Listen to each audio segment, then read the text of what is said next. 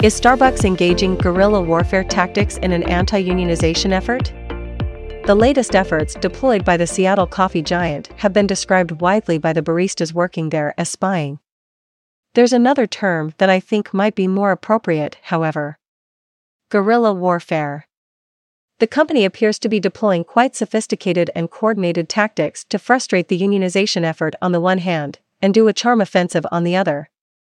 Take the example of a store in New York which had just raised the question of unionizing and filed for a vote. An employee of the store was required to attend a company meeting about unionization. The employee was told that the meetings were mandatory, and he duly attended the hotel where it was being held, to find he was the only one attending. There were 6 Starbucks managers in the room, who spent the next hour explaining in what might be construed as veiled threats, that their benefits could be lost if the vote to unionize was passed, and how much better off they were under current conditions. I can personally say that I tend to look at things from a pro-business viewpoint. I happen to believe that good business and happy employees are not mutually exclusive. But in this case, it does look like Starbucks is engaging in unethical business practices.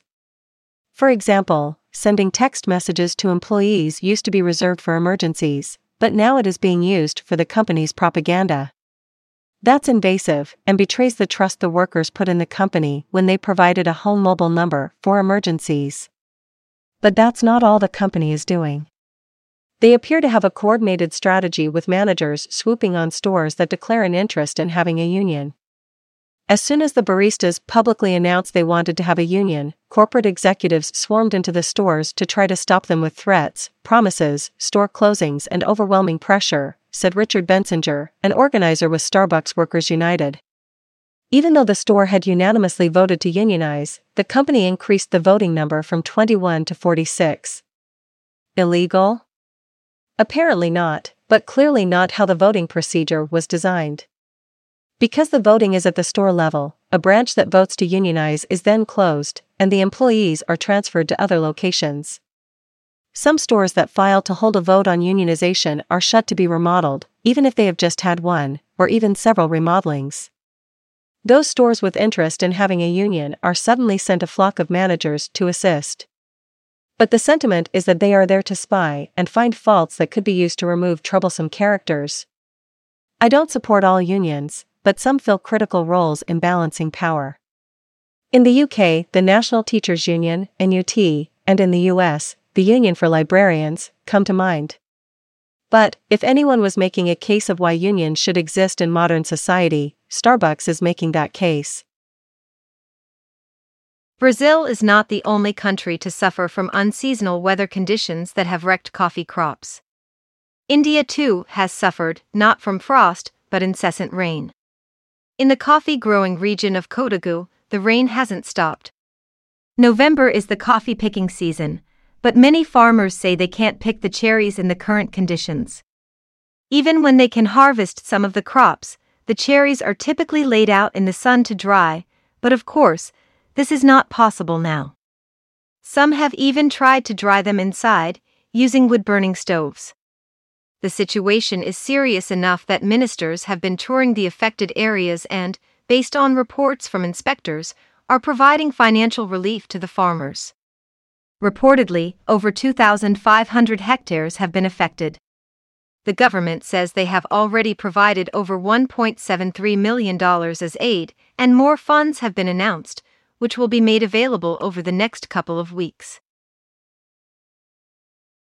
As Kenya takes their eye off the UK to focus on the US market, Uganda wants to step in and fill the void. In the UK, tea from Kenya is widely known, thanks to brands building awareness over decades. Arabica coffee, too, from the country, has had a good reputation among the specialty coffee lovers since third-wave coffee took off in early 2000. But ask the public about coffee from Uganda, and you're likely to get a blank face in response. Now the Uganda Coffee Development Authority, UCDA, wants to change that, and the British High Commission to Uganda, Kate Airy, is on board in helping expose the country's coffee to the UK market. Kenya has for years been predominantly selling into European countries. Germans love Kenyan coffee so much so that they were the biggest customer, drinking their way through 9,994 tons of the country's coffee between 2018 and 2019. The UK, meanwhile, lurked around the bottom of the export table with about 1,019 tons, while the US came in a respectable third place with 6,629 tons.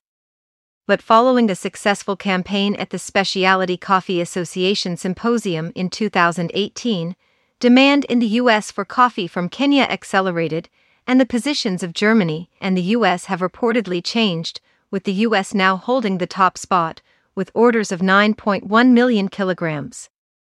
Checking Kenya's Coffee Directorate website, they still show the statistics from 2018 to 2019, so it's hard to confirm, although the report seems credible. Uganda, Africa's biggest coffee producer, of mostly Robusta, followed by Ethiopia, now wants to seize the opportunity to fill the gap left by Kenya in the UK, and for its part, the UK seems eager to help. In a canny move by the UCDA, the deal will involve Uganda selling direct to the UK, allowing it to retain its label of origin and presumably ensuring the coffee is not blended with other origins. We reported recently that this was a sore point with Hawaiian coffee, and Kenya doesn't control their origin labels since the coffee is sold at auction. Uganda no doubt hopes that by labeling their country of origin, they can help improve awareness among consumers. In 2021, Indonesia will import almost 1,060,000 kilograms bags of coffee. Despite tea being the most popular beverage in Indonesia, coffee has increased in popularity in recent years. The country's denizens will often buy Robusta coffee, which is priced lower than Arabica, and source much of it from Vietnam. However, beans from Vietnam's current 2021-22 harvest are still pending arrival as rains in key growing regions have disrupted crops. Traders active in the area said prices are stable at around $1.75 to $1.85. Currently, the rains are more of a nuisance in hindering picking, but if they continue through to December, there is a chance it could damage the crop.